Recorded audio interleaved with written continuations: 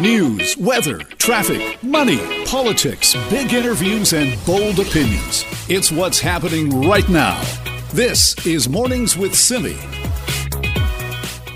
Well, a new report, you can find it and read more at globalnews.ca, is taking a look inside some luxury vacation rentals and allegations about rundown group homes. And joining us with more on what this investigation uncovered is Carolyn Jarvis, Chief Investigative Correspondent for Global News. Carolyn, thank you so much for being here. Hey, Jill, nice to speak with you. Great to chat with you as well. Some disturbing allegations and findings here. Can you tell us a little bit more about Connor Homes? Yeah, Connor Homes is the name of an operator of private, for-profit group homes and for quite some time also private, for-profit foster care homes in Ontario. The provincial government in Ontario and in British Columbia allows profit to be a driver in some instances of care for kids in need, meaning it's not just a nonprofit or government-run scenario. Connor Homes was an example that we picked to delve into close to a year ago, and we spent months investigating that company. And what we found was that the company operates two businesses in tandem. This for-profit group home system where kids in need are placed in group homes, and on the side, they also have another business where they run luxury vacation rentals and waterfront properties. So they've got an Africa-themed room. They've got luxurious places that you can go and even rent your own private island and stay there. Meanwhile, these group homes that kids were living at had allegations of being run down. We obtained video showing a ceiling collapsed in one of the bedrooms, that there were mouse droppings in drawers, that kids had to pile blankets under their sheets because their mattresses were so old and worn, and kids were complaining to the government that they didn't have enough food. And so it was quite a juxtaposition between the luxury on one side and what some say was despair on the other. And some of the conditions that this report talks about or shows, and as well that the headline that kids were called paychecks, I mean, they're just horrifying allegations. Literally, we had workers tell us that kids were called paychecks to their faces. In some group homes in Ontario, is in that every child who is placed in a group home or a foster care home that is private receives a per diem rate, meaning there's a price per day on every kid that's placed. And in some instances, this wasn't the case at Connor Homes, but in some instances elsewhere in a for-profit system, kids knew how much they would worth, and some would even brag about that. Well, I know I'm worth this much, or you're worth that much. And at Connor Homes, workers told us that kids would even say, kids were even told to their faces by workers that they were just there as a paycheck, that money was the driver in the system. And unfortunately, when money is a driver, some say care was not put at the forefront as it should have been. What kind of a response have you had then from the people that run, or have you been able to get a response from the people that are running these group homes? Well, Jill, this is the first in a 4-part series that's going to be airing every single night across the country on Global National and on globalnews.ca. The story is already live right now, and we've got a second substantive piece running on Wednesday. And even though the piece itself has only been live for 3 hours this morning, we've already been flooded with responses. We have been also to our earlier reporting on this topic. It's really, touching a sore spot for many people who have been in the system, and many people have strong feelings about, much like in long-term care, as we had discussions, particularly in Ontario, about whether there should be a for-profit sector here. The same tone of discussions is coming up again here. We tried to speak with the owners of Connor Homes as part of our reporting for this project, and they did not want to appear in camera. They did offer us written statements, which you will see included in our reporting, but we are hopeful that the government and people in positions of influence will be paying attention to our reporting so that kids can be put first. Right, because, and you mentioned long-term care, and certainly this came up with long-term care as far as a lack of government inspections or a lack of government oversight. Is that what you found here as well? Well, there is oversight. Is there enough oversight? Probably not. So say many people. And the nature of the oversight as it exists right now is woefully inadequate, say others, in that homes know well in advance when the inspectors are coming. And so windows that have been boarded up for weeks, if not months, in some cases, we were told only got fixed ahead of those inspections. We even obtained secret audio recordings of a staff meeting at Connor Homes where staff are being prepared for a ministry inspection. They know it's coming. They're being prepped for it. And questions that they should have easily known answers to, they didn't, because staff say they didn't receive adequate training. And so they were put on the job with as little as 3 hours of training and an orientation. And there you go, caring for highly vulnerable youth, sometimes with complex needs. And so those inspections aren't capturing what's really happening on the ground, people told us, and that's a huge flaw in the system. Now, the government said, we did 100 unannounced inspections in the last year, but, with hundreds of homes across the province, that doesn't necessarily provide an adequate gauge for what life is like for these kids. All right. Well, I look forward to reading more about this and learning more about what happened here. Carolyn, we'll leave it there for this morning, but thank you so much for your time. Thanks for having me, Jill. Be well. This is Mornings with Simi. Jill Bennett sitting in for Simi this week. Let's take a look at how we are doing as far as the current wave of Omicron and what we might continue to see as the summer progresses in this province, well, everywhere, really. According to some reports, we are seeing cases rise. Will there potentially be mandates brought back? Well, Dr. Barinder Narang joins us now, family physician, also co-founder of the This Is Our Shot campaign, also Global News CKNW medical contributor. Dr. Narang, thank you so much for being with us. Good morning, Jill. How are you? Good morning. Good, thank you. What do we know as far as the numbers and where we are? Here we are, July 4th, with the numbers as far as Omicron and whether we're kind of in the midst of another wave. Sure. So the latest report from the BC CDC came out last week, and it did show that there was an increase in hospital admissions in the last week, and that was the first time that had happened in a while. But the total numbers in hospitals were staying stable. And, when I look at the 30-day all-cause mortality numbers, that's actually almost a quarter of what it was at the beginning of the month. Now, we know mortality can lag, but we have been seeing very low mortality here. So, yeah, we're looking at rising cases, and we know that the case numbers aren't really too reliable anymore because most people don't have PCR testing, but definitely it is in the community. In my own clinic, we had 4 of our medical staff down in the last week, so it's definitely out there right now. And I think even anecdotally, when you talk to people, it seems like now everybody, if they haven't had it themselves, somebody in your close circle that has been exposed or has recently had COVID and recovered from it. Absolutely. I mean, myself, I had it about 6 weeks ago or so. And so definitely I am asking people to keep an eye on their symptoms right now. And when we look at the change that's happened around the world, we are seeing that now where a lot of the cases are likely being driven by the BA4 or BA5 variants, which have been identified in the last few months. And what does that mean then as far as people who have been vaccinated then that have had, say if we go for people who've had 2 or 3 shots, with these variants being dominating now, does that change then as far as how efficient the vaccines are if we're dealing with these variants? Yeah, so we are seeing that the BA4 and BA5 variants are showing properties of what we call immune evasion, which means prior immunity isn't necessarily as good as previously in preventing you from getting COVID. But what we have seen in the last couple of months is even in hospitalization numbers in BC, those who are unvaccinated, we're still getting hospitalized at 2 times the rate of those who were vaccinated.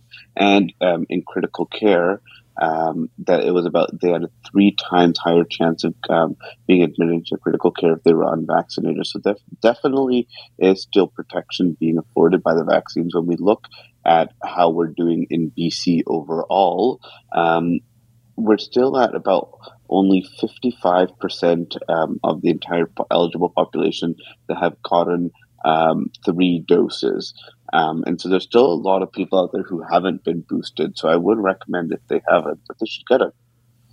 All right. And I was going to ask you as well, because I've seen people talking about the rules here as far as the 4th shots and people in perhaps the older age group or the more vulnerable. If we're seeing that number, though, of only 55% that have gotten the 3rd dose, do you think it would make sense then open up the 4th shot to anybody who wants it, in that there are going to be people in younger age groups or groups that aren't eligible right now that will go and get that? And wouldn't it be a good idea then for anybody that wants it to get that protection out there?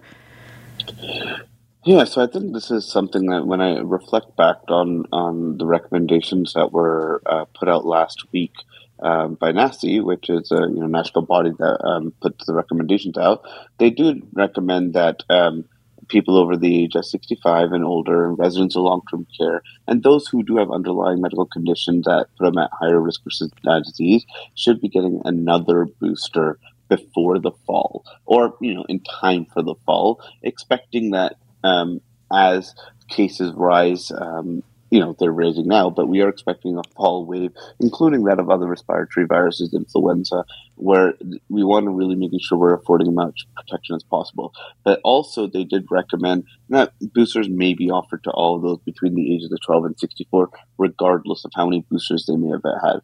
So when I put that together, I think that it is incumbent on our provincial government to give some clear recommendations on what patients can do now and what they should be doing towards the end of the summer, as much as we can without using a crystal ball. But we do need to have a bit of clarity, also knowing that by the end of this month, we have a couple of 100,000 doses that are going to potentially be thrown out. So I think, if we've gone to so much effort procuring so many vaccines, and there's no contingency plan on what to do with them if they expire, give them to COVAX or somewhere else around the world, and then absolutely they should be given to people who want them.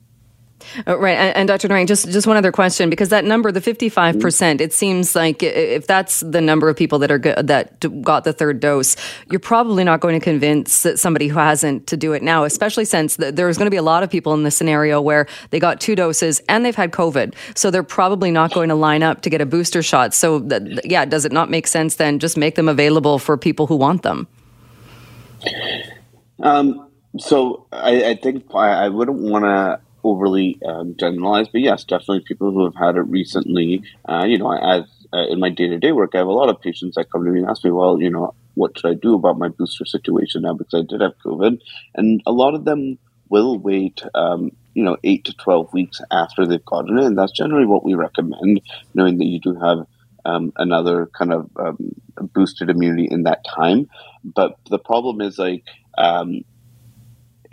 just kind of opening it up, is that there will be people who do misuse that as well. So there needs to be some type of, kind of rhyme and reason to it. Also knowing that there's not necessarily going to be a boosted effect at protecting you from severe illness of hospitalization and severe disease by just, continuing to chase variants with boosters. What we want to be able to make sure we're doing is actually justifiably using and rationally using boosters and seeing what is the impact on people individually and on our hospital systems. And I don't think that we have enough out there just to say, as a free-for-all, everyone go get their boosters either. So there needs to be a bit of kind of risk analysis and benefit to patients that are thought about. And that's where I do hope that the government can give us, in BC, some updated guidance. Also knowing that we haven't really had a report from the CDC that has told us, lately on kind of what our vaccine immunity has been doing, or kind of effectiveness and, impacts on things like long COVID, stuff that we've been seeing around the world. So I hope that we could see some of that here as well. All right, Dr. Narang, thank you so much for your time. Yeah. Appreciate it. No worries. Take care. This is Mornings with Simi. Jill Bennett sitting in for Simi this week. Well, we've spent a lot of time looking at the Broadway plan in Vancouver, certainly hearing from the public, those opposed, those for that plan. But there is another large housing development proposal that is getting some attention. This one proposed for the north end of the Granville Street Bridge. And joining us to talk a little bit more about this is Sarah Kirby-Young, a Vancouver City Councillor. Councillor, thank you so much for joining us. Good morning, Jill. Thanks for having me. We have been spending so much time on the Broadway plan, but this is also a huge development proposal, and it's also getting kind of mixed review from the public. Can you talk a little bit about what is proposed for the north end of the Granville Bridge? Yeah, I actually let your producer know that because this particular project has been referred to public hearing, I can't comment on the merits or non-merits of the proposal because council has to keep an open mind on the decision, but I can say generally that it proposes, in terms of taking down the Granville Loops, it's an envision to use that land in order to provide additional housing in the city, and that is a combination of strata and rental housing. And then I could certainly speak in terms of generally within the city, but I can't speak to the merits of this specific application. Sure, absolutely. But it is a large development proposal as far as, and for people to kind of visualize, it would be, from what I understand then, and we've talked about this, the decision to remove those loops was kind of done years ago. So getting rid of those traffic loops, and would it be the land we're talking about kind of where there's a cab company right now and those kind of lots that would be under kind of the north end of the bridge? Yeah, that's exactly right. It was a decision made by a prior council to open up this land through the removal of the loops, and it is currently where a lot of people know where the Blacktop taxi sits and some of the other land underneath there that is currently kind of taken up by the actual loop structure of the bridges. And if we go then from what we've seen, some of the pushback against the Broadway plan or the questions about the Broadway plan has been, a lot of it has been focused on, will there be adequate park space? Will there be adequate childcare, schools, that kind of thing? And again, not getting into the merits of whether this is a good plan or a bad plan, but how important is it that when we're talking about something of this size, that we are making sure there are schools, there are parks, there are green spaces, and there's a good mix? I think it's really important. This is one of the things that we're hearing the most about is this sort of notion of livability and maintaining that sense of amenities for people within their own neighborhoods, and that takes the form of green space, parks, community centers, libraries, making sure there's fire halls for servicing, all of those things that people rely upon and that help to create complete communities so they can enjoy them in their own neighborhoods. It's becoming an increasing challenge because the infrastructure in Vancouver is aging. It desperately needs renewal. We identified, Council actually just approved recently our new 4-year capital plan, and it's identified that our infrastructure is at the point that it needs so much investment that we have about a $500 million a year deficit gap. The new capital plan closes that gap to about $300 million a year.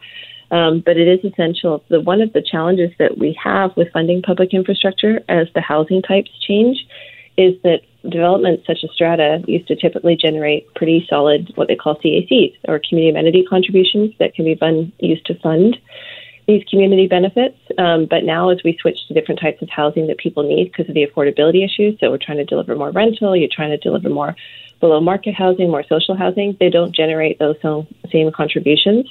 And so that's the challenge we have in front of us is how do you maintain the livability and the amenities?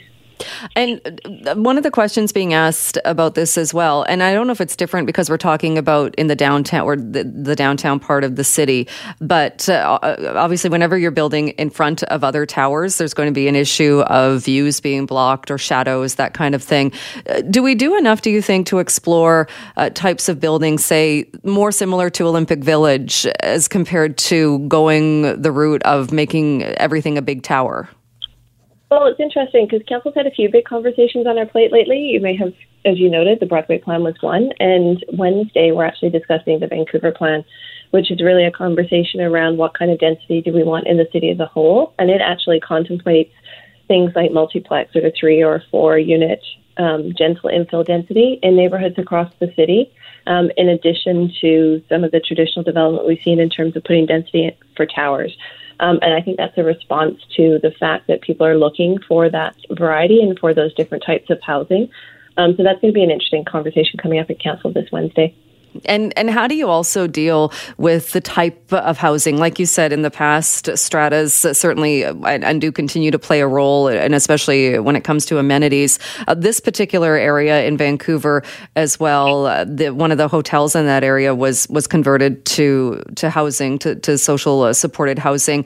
This proposal also has a mix of market rentals, of strata, and social housing as well. How do you find a mix that addresses the needs of the city, but also makes it livable and makes it so it is a workable and a good community?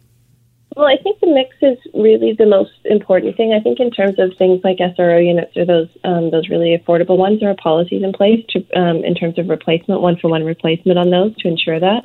But more broadly, in terms of what you're speaking about for mix of housing, I think mixed communities actually build more interesting communities and they build more connected communities. And we hear that from a lot of people that they like that diversity in their neighborhoods. So you want diversity of housing types, strata, rental, et cetera, but also incomes that enable people to live there if they have different sort of situations in life, whether they have more means, or if they don't, you want to have both workforce and other people that are all having the chance to live in our distinct neighborhoods. And so creating that balance where I think you are mixing the tenure and the types of housing as opposed to kettling all of one type in specific areas makes a whole lot of sense. And what about support systems, though? Because in that area, specifically with the hotel that was converted, there were issues in that area. I know nearby buildings hired security. There were issues. And one of the questions was you can't just kind of plunk a supportive housing unit without the support services. Does this plan, do you think, address that? I actually think, the Vancouver plan is really a land use plan, and what you're speaking about really gets down into sort of the next level of planning, which is around, like you said, making sure there's the appropriate types of supports there. I actually think we're at a real tipping point in how we deliver social housing, and I think we need to have a more open, transparent conversation around what supportive housing really means. And to me, it doesn't mean simply locating a substance use room for people that have substance addictions on site, or potentially referring them off-site to other services. I think we're getting into the area that we need more complex care where we actually start to build buildings that have medical services on site and try to look at different models, because clearly just putting people into rooms when they have complex needs, mental health, addictions and other things doesn't work. And I think we're seeing that play out in different areas across the city, but I think it does require some political courage, to push that envelope around what supportive housing really looks like. All right. So we'll be watching to see what happens with the Vancouver plan and this proposal as well this week. Councillor Kirby-Yung, thanks as always for your time. Appreciate it. Thanks. Have a great show. You too. Sarah Kirby-Yung, a Vancouver City Councillor, talking again about this proposal for development at the north end of the Granville Bridge. This is Mornings with Simi. Well, as we know, the pandemic has been tough for a lot of in-person retailers. Many people turn to shopping online or more online. So who is it that opens a new business taking up real estate in this very expensive part of the country to sell low-priced items? Well, it's time to check in once again with our show contributor, Raji Sohal. Good morning again. Hi, Jill. Yeah, it was so sad to see so many businesses close in my neck of the woods, which is in North Vancouver. I live around Central Lonsdale. And when I would stroll the length of Lonsdale Avenue throughout the pandemic, it's like, gosh, every couple of weeks I would notice another place had closed down. Some of them had been there for decades. There was like a chocolate shop that was there since 1995 that closed, a pastry shop, a florist. So many businesses had to shutter. And like you said, yeah, who could blame them? Because rents obviously are crazy high. People were continuing to shop online and then going to big box stores out of convenience too. But lo and behold, there have been some new establishments popping up, and they are all kind of niche oriented, which has made me think, wow, how are they doing it? And one of them is this new store that's opened up on Lonsdale Avenue. It's called Lucky's Exotic Bodega. It's basically a glorified convenience store. So it sells snacks, but not just any snacks. It's hard to get snacks, rare snacks, nostalgia snacks. Like I saw a Hostess Twinkies, which I have not seen in a very long time. Tootsie Rolls. There's an entire very colorful wall of limited edition sugar cereals like Fruity Pebbles and Cinnamon Toast Crunch, but like rare ones. It's a really fun place to be. Like there's packaging from the 60s and 80s, and all of it just harkens back to nostalgia. And it's all curated. It's all meant to give off the vibe of the store is like nostalgia, childhood, and youth. So they actually also sell something in addition to snacks that they feel ties into that, and that is shoes. They sell like really cool sneakers, but again, limited edition ones. So Lucky's Bodega in North Vancouver is owned and operated by three very long-time friends. One of them is Mario Prado. We specialize in exotic snacks from all across the world. We have the biggest selection in the city at the best prices in the city. It's our third location. We've been here for a month and a half. Our first location's on Hastings. We opened that one right by Playland 2 years ago. Second location's on 41st and Knight, right beside Duff & Donuts. We've been there for a year now. We have a big selection. We're still doing our renovations here in North Van, furnishing the place up. And we'll have the rest of our stock here in terms of clothes that we order specifically for this store, and the clothing and the sneakers. We got a big sneaker collection coming soon. Okay, talk to me about these sneakers. Sure. Why do you have sneakers in a shop that sells snacks? Well, because we kind of wanted to put a spin on the convenience store, right? Like, so the convenience store or bodega, it's like a local community thing. You just walk in, you kind of just like get what you need. But we kind of wanted to put a modern spin on it, especially for like the kids. And a lot of us are into fashion, a lot of us are into snacks. So we kind of wanted to like fuse both worlds. So we're like a one-stop shop. Like, you can get brand new sneakers or like stuff that's really hard to get, or clothing, let's say like Supreme or Babe, and get like a good snack at the same time. Okay, after the pandemic and during the pandemic, so many people were closing up shop. What made you think like, okay, no, we need to start up a new shop, something new? We just knew that this was something no one had ever done in the city before, and it was a niche that we kind of had the vision for. And yeah, so we thought, first let's just do a convenience store, and then it was like, no, let's make it a little bit more exciting, more exclusive, and then adding like I would say like the flavor was like all the sneakers, clothing, Funko Pops. Just like we wanted to cater for everybody, right? So like the hypebeasts, which are, for us, it's not so much about making like huge numbers or profit and stuff. It's about the community. That's why we like strategically place our shops in like community driven areas, because we just want to be a part of people's everyday life, right? Like, you know, you get to know a person, their life, their kids. Okay, in this day and age when like all these fad nutritional diets come up, how is a place that caters to like your sweet tooth doing so well? So I think one of the things about our store, we got a lot of nostalgic things, right? Like Dunkaroos, Gushers, New York Seltzers, things that people grew up drinking or eating. And I've always said that you can't put a price on nostalgia, because people will pay anything to feel like a kid again. So true, yes, right? Yes. I remember these. What the heck is this? Those are candles. So Hostess scented candles, Starburst candles, Skittles candles. Oh my gosh, what are these? The Hostess cupcakes. Yes, those are really good. So a lot of these are sourced from the USA. We have a lot of American products, products from Mexico, Hawaii, all over Europe, Brazil. Wow. So yes. How hard is it to source everything? Not that hard anymore. We got a lot of good friends. We're here for the long run, you know. Like we have big dreams and like a big vision. So I think we're gonna be here for a long time. As long as the community wants us here, we'll be here, because we're constantly like upgrading our menu. We're constantly like doing new stuff, new cool things, like keeping it like fresh and different. We like to stand out. So yeah, we've been doing well in the other communities, so we're happy to be around here as well, and we're here for a while, and you know, we're just expanding little by little. So Raji, how big is that store? You know, Jill, it's not that big. It's just like it feels like a convenience store right when you walk in, but it is so colorful. It was bumping when I went in. They're open from 9 a.m. until midnight.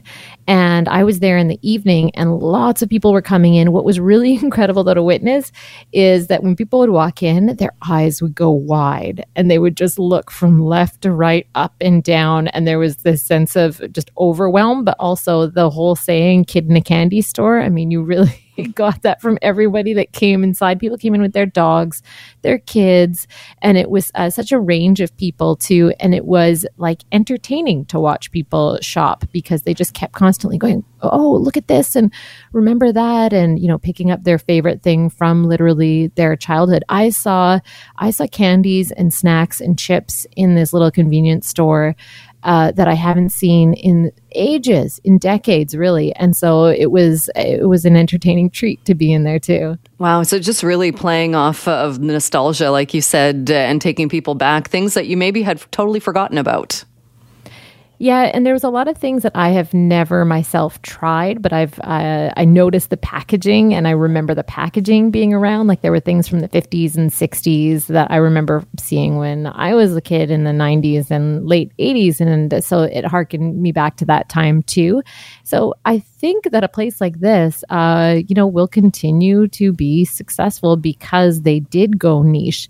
It's those places these days that try to cater. I think opening a brand new business that caters to everybody and anybody doesn't fly so much as being a destination spot. Like I could tell that the folks that had walked in from off the street when I was there, that they had heard a little bit about this. They'd heard the buzz on the street and came to check out the hype.